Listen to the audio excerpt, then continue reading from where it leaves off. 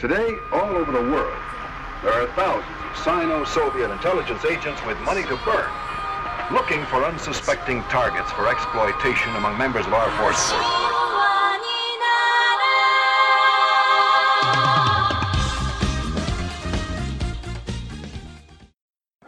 But, I was just saying, I was going to say something else about Wonder Woman, but I kind of don't want to because I was, I wasn't depressed after I watched that movie, but God, that movie was like so bad it kind of was depressing.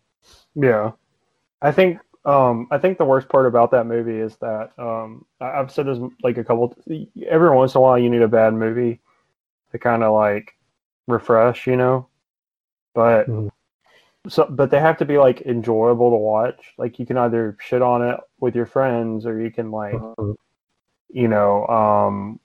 be fine with like watching this terrible movie and like having fun with it. But Wonder Woman was a boring movie, and that's like the worst thing you can say about it. Yeah, no, it's when Diane and I were watching it, I remember looking over her and I'm like, I have no idea what's going on, and I don't know why anything is happening the way it is. So I do kind of want to talk about this a little bit because I think that kind of talking about Wonder Woman actually ties in pretty nicely with like a Marxist theory of like a. Oh, of course. Yeah, right. It ties kind of nicely into like a little cultural Marxist theory with production, right? And in that Wonder Woman as a product is it's essentially like a tool for like a. I'm going to use a little Althusser, so we're going to skip a little bit ahead in the leftist reading. But Althusser talks about like the ideological state apparatus and how ideology is kind of furthered in the state, and so Wonder Woman is a completely like ideological movie in that the convictions it has is that it's in direct opposition to like what is kind of perceived as like Trumperism, essentially. Okay. So like Patty Jenkins as like writer director is kind of directly opposing this like era of Trump. Like, you have okay. Yeah. I know exactly what you mean. Pedro Pascal is like a Trump figure, and then also like one of the main things about the movie, one of the main messages is that you can't take shortcuts. You have to achieve things the correct way. Oh yeah, Look, dude, I completely follow. Like I think that the next wave of whether it just be comic book movies or whether it be any kind of Hollywood productions, we're going to see an upward trend of the antagonist being a sleazy con man like running for public office. Like I think we're gonna see that like so much it's gonna want to make us kill ourselves. Like it's gonna be so annoying. Just the next and what it's also gonna be.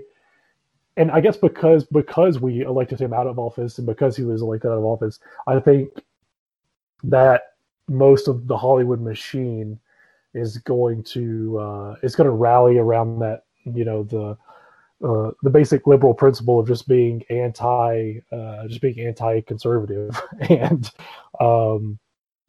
we're going to see that, I think, for the foreseeable future, and it's going to be in books. We're probably going to see a bunch of like young adult novels or young adult fiction with Trump-like figures, and yeah, absolutely.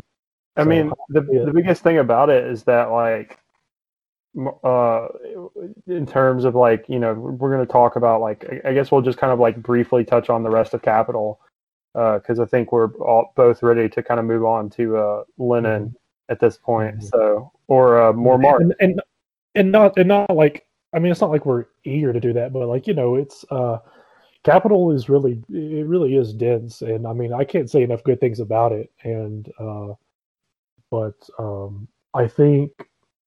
And Marx definitely doesn't. I'm not saying he's talking in circles, but you kind of when you process it and you chew on it a little bit, you kind of just start tasting the same thing.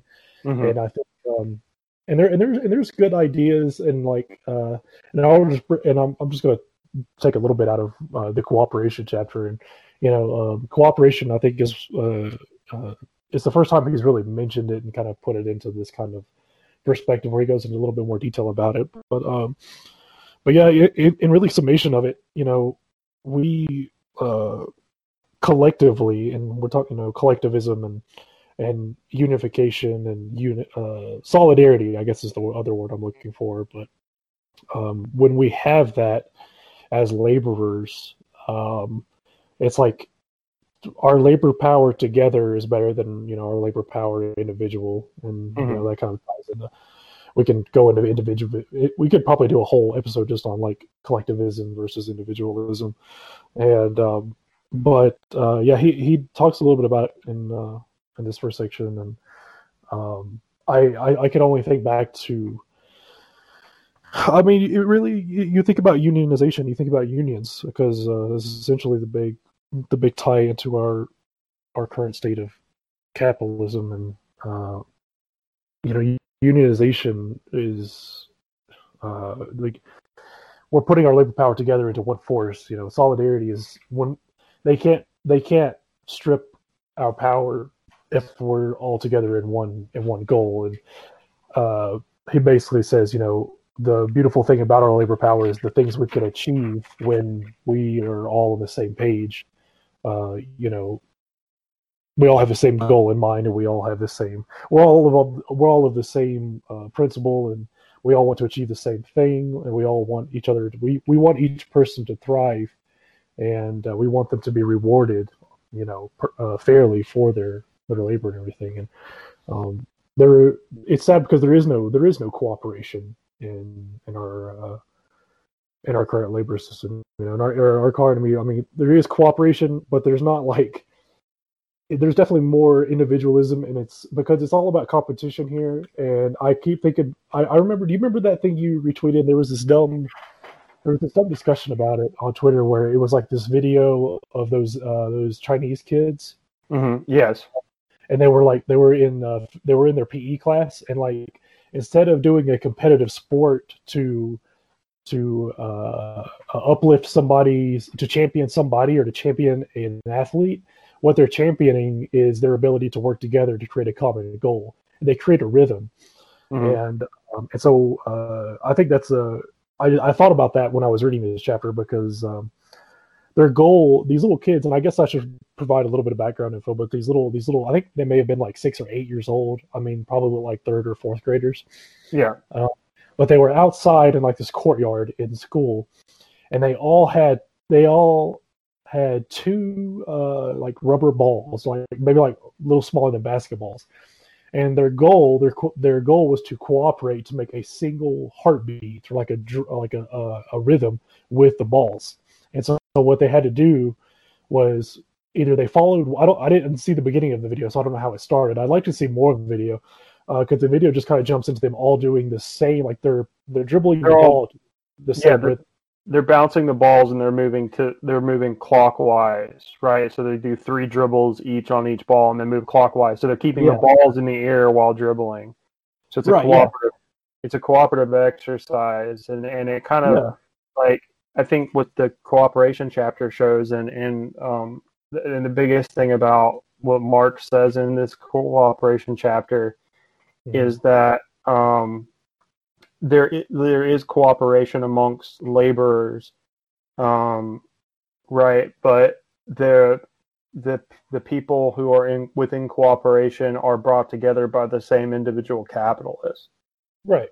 It says the workshop of the medieval master handicraftsman is simply enlarged. Right. So what happens is you have this person, this capitalist who buys labor power, and he buys it in bulk to create to generate more wealth. So there is cooperation among a comparatively large number of laborers, but the problem is that the laborers are essentially interchangeable in this type of system. Right. And so what happens is it turns it turns a great part of cooperation, into and it allows men to do various operations. But he even says in it that men are still separate from that process, because you can have like different ways of manufacturing. Like I think he says a carriage.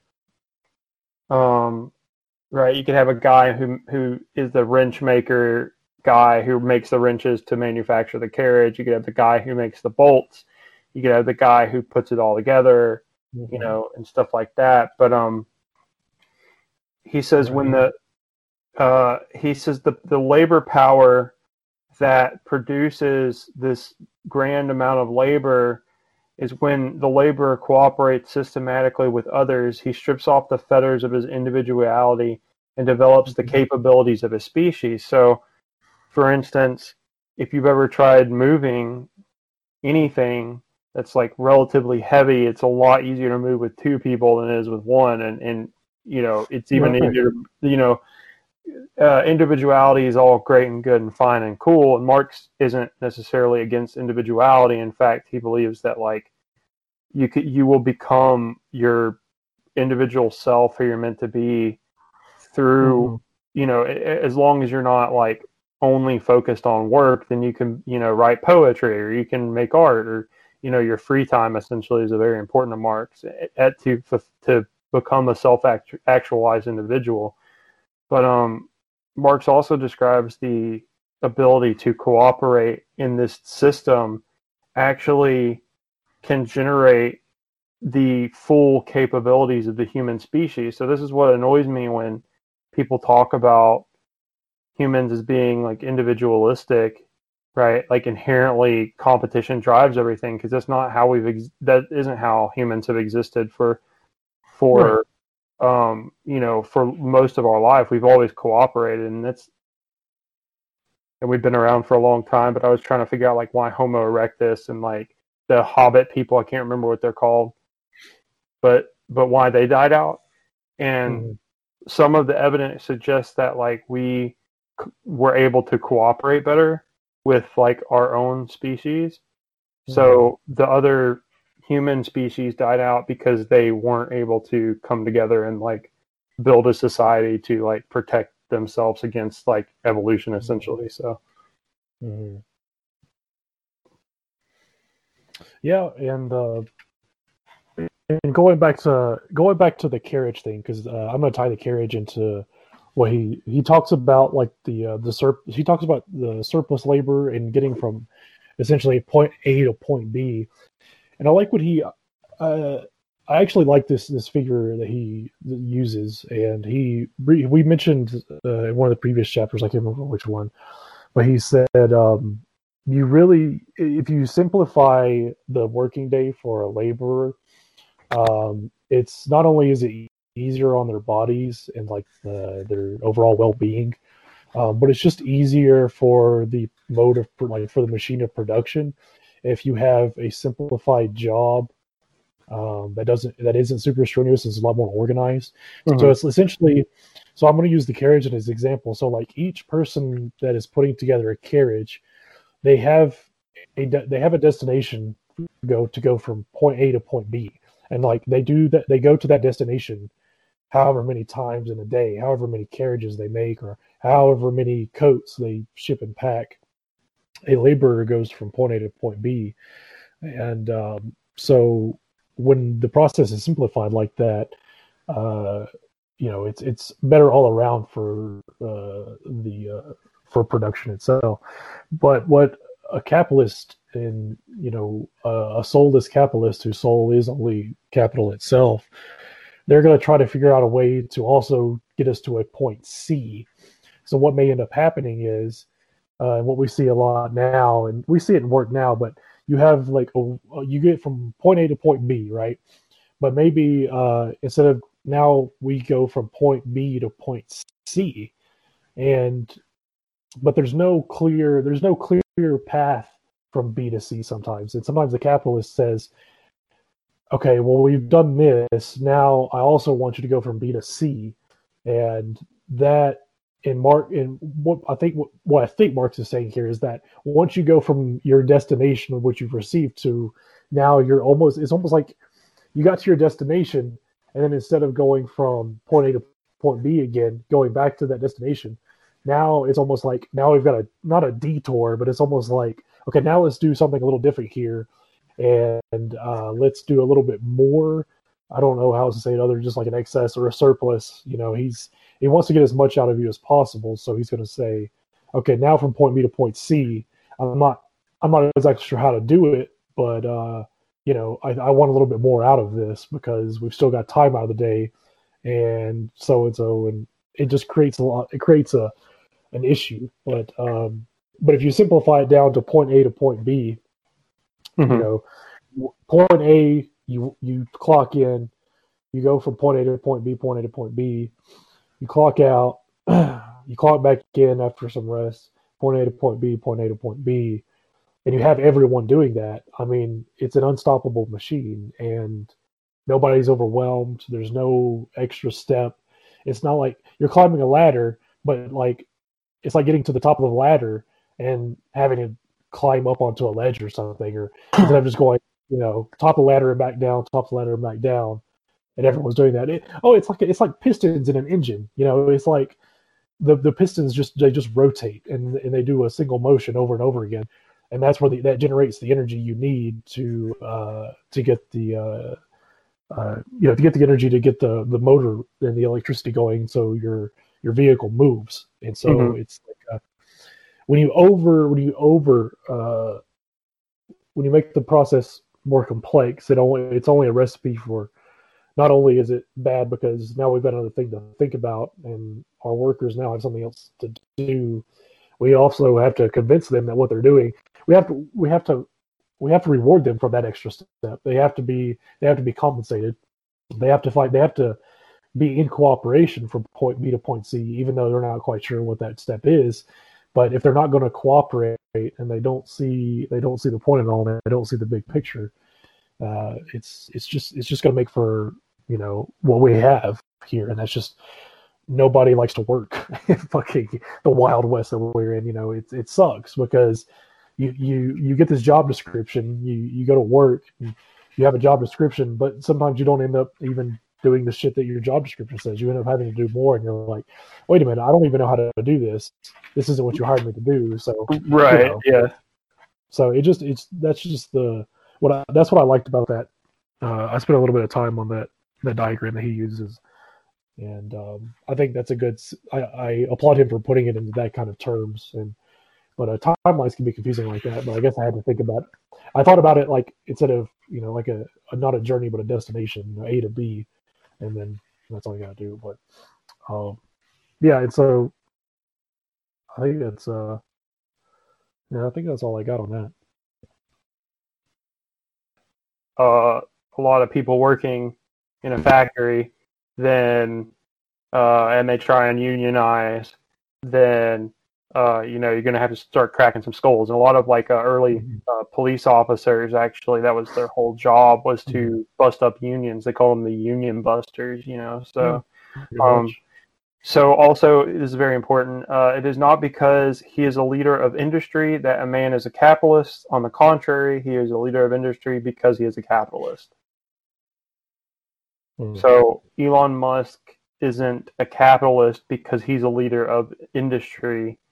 He's a leader of industry because he himself is a capitalist. So he put forward the capital, right, the money that he got from his father's diamond mine or mineral mine or whatever in South Africa, and bought PayPal, sold it for an ungodly amount of money, and then started Tesla. And it's like hemorrhaging money, but he's seen as this great leader of industry, even though he's not, he's not the leader of industry, and he doesn't, you don't reap your rewards. You have this money to put forward, and you get more money off of it, like we talked about in the very early readings, right? Right. The laborers are isolated persons.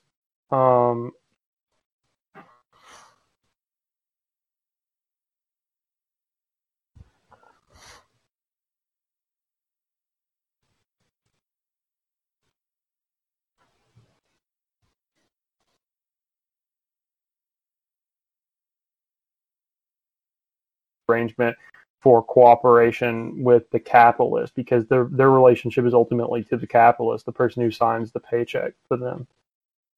Mm-hmm.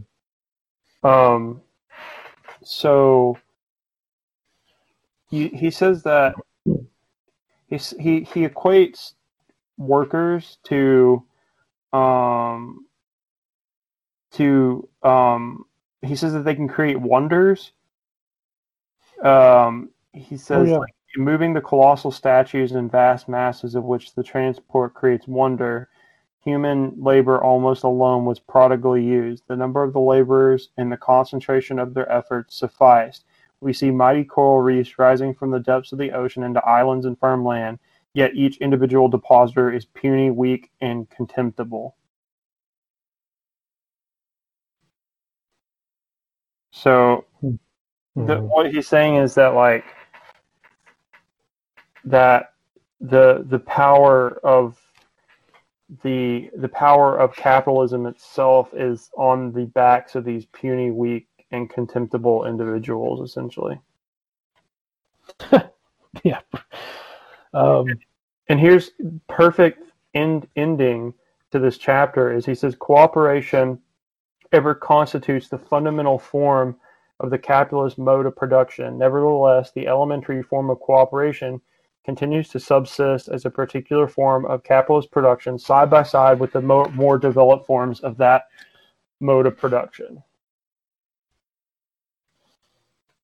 Do you think and I was having this conversation with Diana the other day, because she asked me this, and I had thought about it before, but like I don't think I've ever actually put in a lot of thought into it and how I would go about even doing it. But I mean, how do you even start a union? Should we talk about that? I think we should. It's just kind of hard. Unions don't have a lot of power nowadays, anyway. So one of the biggest problems because we're all so alienated. All we care about is our own individual work. You know? Yeah. Also, unions typically hold up a form of capitalism. So one of the things that actually, so before we started recording,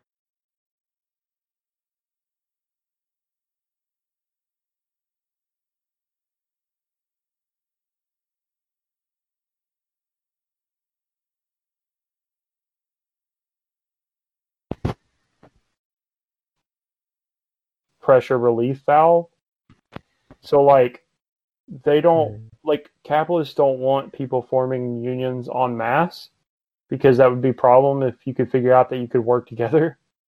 But also, at the same time, unions themselves, the actually existing unions, are capitalist in their methods, typically, is what I'm trying to kind of get at. Unions are a good idea, I think. And I think that a cooperative, like a co-op, would actually probably be the best, like, actually existing socialism you can get if you could break out of that capitalist mindset. But the problem is that capitalist mindset is so ingrained in through ideology, through the state, through force, through whatever, that forming a union itself is kind of a moot thing unless it's en masse, you know. So the way you form a union, though, is you get essentially you get a bunch of like-minded individuals in a workplace. You typically have to have, like, the entire workplace, right? If it's a nationally recognized chain, typically it has to be a nationally recognized union. So Kroger's got a union. So the people who made that union made it, you know, before Kroger became this multinational corporation, I'm assuming. And so you get these people, and you have people who work in the union. So you have union representatives, and what they do is they talk to the boss about, so workers have demands, right? They say, okay, well, we demand, you know, we can't work more than 60 hours. If we work more than 40 hours, you have to pay us overtime. We want these holidays off, whatever. So the workers actually have to withhold their work from the company when the union, and then the union negotiates with the people who own the company to get the work.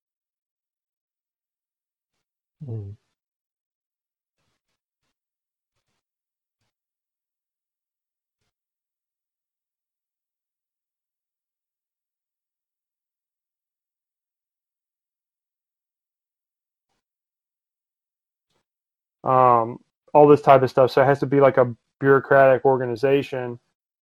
And then after all that, you form a union essentially. So that's how it would work in practice. All right. And then you even have to keep people in those unions. Like you have to keep those people around, and a lot of unions you have to pay union dues because union dues are every union you join you have to pay union dues because it goes into a fund for your union rights essentially. Right. You would have to have union dues for any union.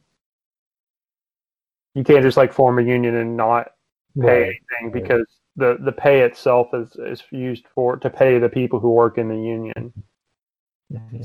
So, but like it's not it's usually a union. There's a union president or a union leader. Yeah.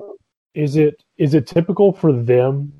So if they're the union president or union leader, does that become more of like does that become a heavier workload for them? Like, do they have to do more legal shit, and do they have to have more time to do shit like that, or is it just like, okay, I'm union president, or is he just kind of like in charge of making sure that union dues are paid and shit like that, or I don't know, because like typically when you first start out with the union, you have to like kind of just assign. You go, okay, well, we're union treasury secretary, president, whatever, right? Mm-hmm.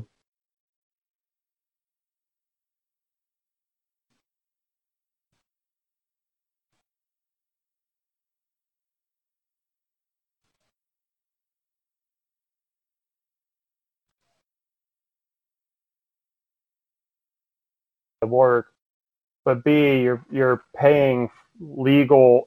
All of your union things all of your funds dues go into this pot, and that pot is used for like, let's say that Jim Bob breaks his arm on the fuck you press or something, right? So he breaks his arm on that, and the company's not going to pay him, but we know it's illegal for the company not to pay him. Well, we pay Jim Bob's medical fees and then use the union dues to do that, but then we also use union dues to sue the company so that Jim Bob will get some money out of them, and then they'll also pay us back for the medical fees. So that's why you pay union dues, is because you have it's basically like paying insurance. You're paying job insurance. Oh, yeah. Right. Okay. So so that was chapter 13, and then I guess I think we only have chapter 14 left, right? Yeah, chapter 14 was a big one. So yeah, I don't have a lot to say about chapter 14, honestly, even though it's the biggest chapter, because he talks about the division of labor and manufacturing. He talks about how the capitalist process of production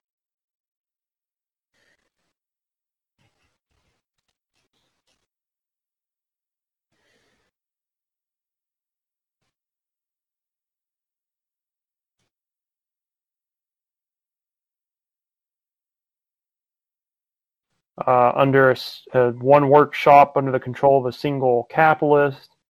And this is where he talks about the carriage manufacturers. Right. He says the first carriage manufacturer is a combination of various independent handicrafts. By degrees, it becomes the splitting up of carriage making into its various detailed processes, each of which crystallizes into the exclusive function of a particular workman, the manufacturer, as a whole being carried on by men in conjunction. In the same way, cloth manufacture, as also a whole series of other manufacturers, arose by combining different handicrafts together under the control of a single capitalist. But then he says it also rises in exactly the reverse of this way by one capitalist employing in one workshop a number of people who all do the same or the same kind of work, such as making paper, type, or needles.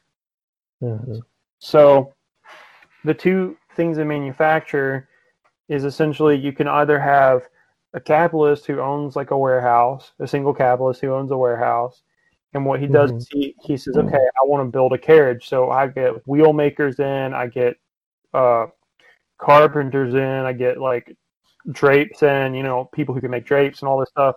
And Yeah, what happens? Specialized people, yeah. Yeah, so you have each person who does that, and then they assemble it together.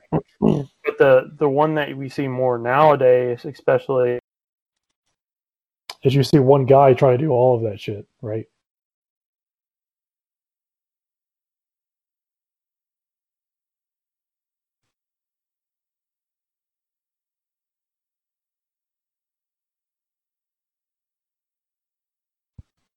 Bob and Kim Bob, they all make paper all day. Like that's all they do. So they make one product as compared to combining their efforts into making whatever, but they make a greater quantity of that product essentially. Right. Yeah. As a specialized worker doing only one task, one of the more specialized field, they can do more than somebody who's got like a multi-purpose task or a multi-dimensional task. That person's just going to end up, flopping around like a fish. Yeah, exactly.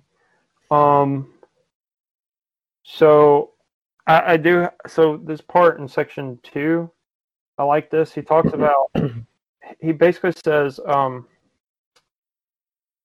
constant labor of one uniform kind disturbs the intensity and the flow of a man's animal spirits, which find recreation and delight in mere change of activity. So here Marx is talking about the mundane way of laboring, which is doing the exact same thing over and over again, day after day. It kills man's animal spirits, he says. Mm-hmm. It does. I mean, it really does. I mean, I don't want to do the same thing for 8 hours straight, Yeah, it definitely sucks. Especially if that one thing is lifting heavy boxes, which I used to do. Yeah, you did that for like 10 hours, though, didn't you? 10 hours on the weekend or 12 hours? Yeah, for 12 hours, yeah. Mm-hmm. Which, after 2.5, you just kind of want to blow your brains out. Mm-hmm. Yeah, I may be doing something like that soon. So he says that in section 4,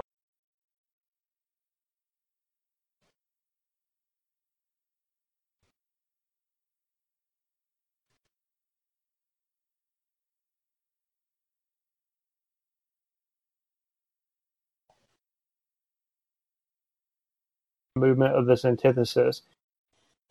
So what's interesting about this is there was this big debate recently about how people are dumb in their whole they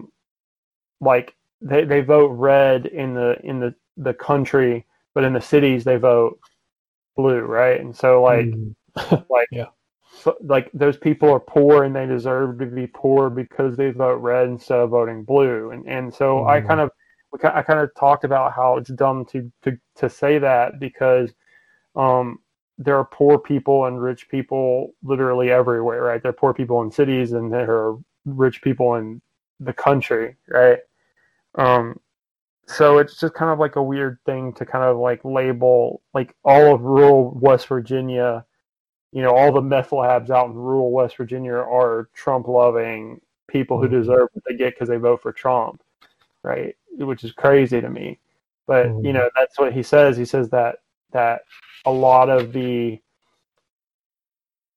division of labor that's well developed in the, in the exchange of commodities is the separation between this town and country, right? Mm-hmm. The whole economic, history of society is summed up in the movement of this antithesis. So we get the synthesis between the, town and country, the labor of the town and country. Right. So, yeah. I don't really have much more to say, honestly. I'm looking over my... Yeah, and he kind of... I remember him talking about it, and he talked about the class struggle that, capital brings about. Can you hear me? Yeah, I can hear you. Okay. The division of labor I'm trying to cholesterol division. Oh yeah, okay. Yeah, I guess the big thing that I kind of took away, and I wrote this down, is the division of labor, dividing our labor is in and of itself a division of working. Mm-hmm. And it's kind of sets our limitation on that, and we've already really talked about that. But yeah, it's we really, and there, I feel like, and we weren't in the we haven't been in the workforce like too terribly long. So like, I mean, have you been in an environment where like you felt like the division of labor was so clear cut that it just felt like a machine? Like even when you were in a warehouse, did it feel like the division of labor, if there was one, did it feel like it moved things along really well? Probably not. I feel like I've always felt like a lot of the corporate bullshit that you have to deal with in even in like a warehouse job or something. So like you have to, you have these like sensitivity trainings or, whatever, like you have to deal with HR, you have to deal with like all this stuff. I feel like it's kind of antithetical to what you're doing, which is just like throwing boxes all day, right? Which is like, if they left you alone and allowed you to do your job at like the pace that you kind of wanted, there was probably a lot of people that won't work well in those conditions, but at a certain point you get annoyed because when they like tell you, if you stop and talk for 5 seconds, and they go, hey, you need to start working more, whatever, and they keep getting on to you and bitching at you, you eventually okay, well, you get fed up and you don't work nearly as hard. You just kind of pretend that you're working. Right. So, well, yeah, it kind of, I kind of tie it into, because capitalism is so alienating already, and like it's only getting worse. And we're super alienated right now because of how like because we're trying to stay healthy right now, and so what we're all trying to do is stay away from each other as much as possible. But like I think, and I was reading about Ted on Twitter. He had a really good he had a really good article that he wrote, or like an essay about how COVID and the current state of COVID really accelerated like capitalism.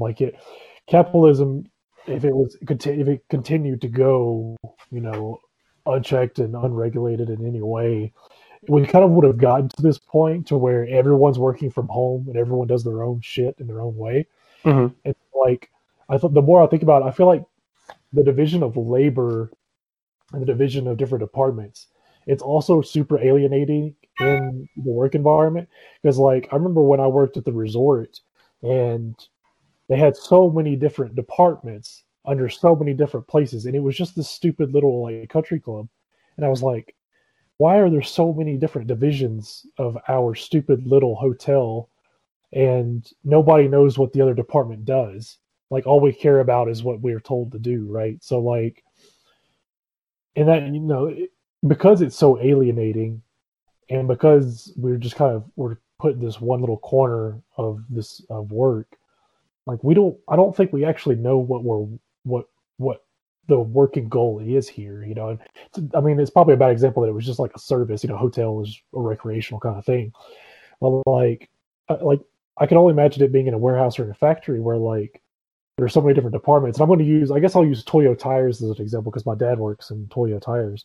But like, they have so many different departments and so many people in that plant don't know what everyone else does, and it's like, it's kind of like we have that kind of mentality culturally, like, we like what we like and we know why we like it, but we're not quite sure why other people like certain other things, or they do certain other things. And I guess that kind of just ties more into individualism and what I hate about, and we're seeing division of labor even in our own, even outside of the labor. We're seeing it in sports. Like one of the driving points when I played football that you're told to do is just you learn to do your job, and you do that job really well, and everything else take care of itself. And I can understand that in a team sense, but like, you know, it's I don't want to do that. Like I want to know, I need to know what my other teammates doing, because I need to make sure that I can trust him to do that, and I also need to make sure that if something went wrong, I also want to know why it went wrong. So like when I played defensive line, and my coach just said, you could just worry when this play is called, you just do this and you worry about this. And I'm like, well, what about the guy behind me? Like the guy behind me, I know that I can do what I'm going to do, but like I don't think it's a bad thing for me to turn around behind me to my linebacker and be like, hey, you know, you have to do this on this play, right? And he'd be like, yeah, okay. So like I feel like more of that is what's actually better for the team. You know what I'm saying? Like, because we're all communicating, that's what makes us better, is because we're literally cooperating, because we know what the goal of this play is. Because, you know, I think what bad coaches, what I think we see this in a lot of bad teams, but like bad coaches, they try to teach one person to do one thing really well, and they just want you to do that one thing.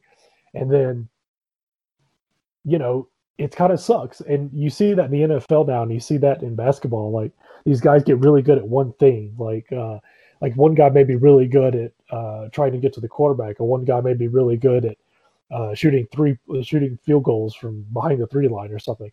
And they get so good at that their labor is only necessary for when that situation comes. And then you get when you're not working, when you're not playing, you spend too much time in your own head thinking, what's the point of me even just doing this one thing over and over again when we don't even do this that much? You know what I'm saying? Mm-hmm. So it's alienating. Like I said, it goes back to alienation. Everything is when you're told to just shut up and do this one thing, you know, it's really bad for cooperation altogether, and it's really bad for solidarity. And that's you know, I think that's something that we see just beyond even the workforce. It's even ingrained into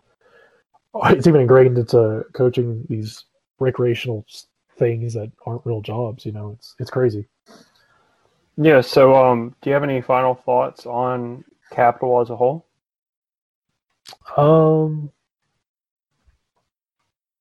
So let's revisit. Let's go back to that question we asked in the first, because after we did the first episode, I remember you brought up the point that someone you found or someone recommended reading the first part of Capital at the end, because it kind of ties all together. Mm-hmm. I think I may do that. I may do that just for shits and giggles to see if it does tie up really well. But like, would you say that? Because now that I think about it, I don't think it's a bad idea to go back and read it, and to instead start after the first part, to start on part 2 and then go back to part 1 at the beginning, because it really does kind of put a bow on it. It's almost like you mean chapter 1 and 2, right? Yeah, chapter 1 and 2. Yeah, so start instead of starting at chapter 1 and 2, go to chapter 3, then read all the rest of it, and then read chapter 1 and 2. I think Althusser said that. Yeah. I don't know. I think like we said at the beginning, I kind of still have the same feelings. I feel like 1 and 2 are set up a lot that you kind of need. Mm-hmm. Whereas like if you just start with 3, remember, because 3 was kind of boring. I remember. So I would say, which I mean, you know, it's a critique of political economy. So how like super interesting can it get? You know, you're not going to get sword fights and laser swords or whatever.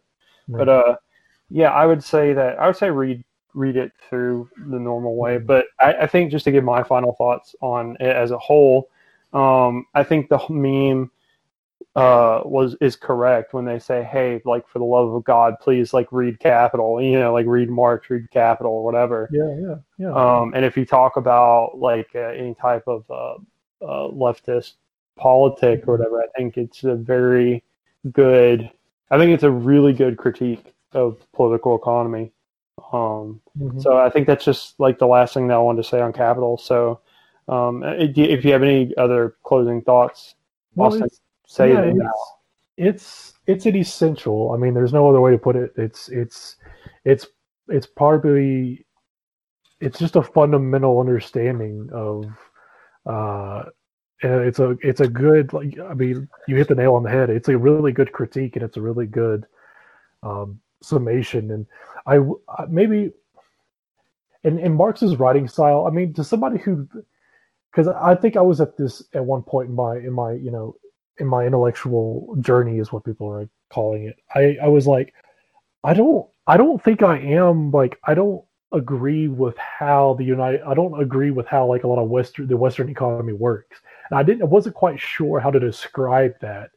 And what I basically had to understand, or what was, I think it may have been you, I don't remember who first kind of put that idea in my head, but, like, it's a competitive market. It's the free market, capital reigning free markets that kind of drive our material conditions the way they are. And I guess if you're new to that idea, maybe do a little bit more, like, basic understanding of what leftist thoughts are, and like what communism is, and, like, practices of it before you jump into capital.